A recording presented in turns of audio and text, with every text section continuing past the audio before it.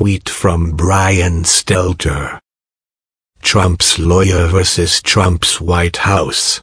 Topic: the government's opposition to the ATT deal.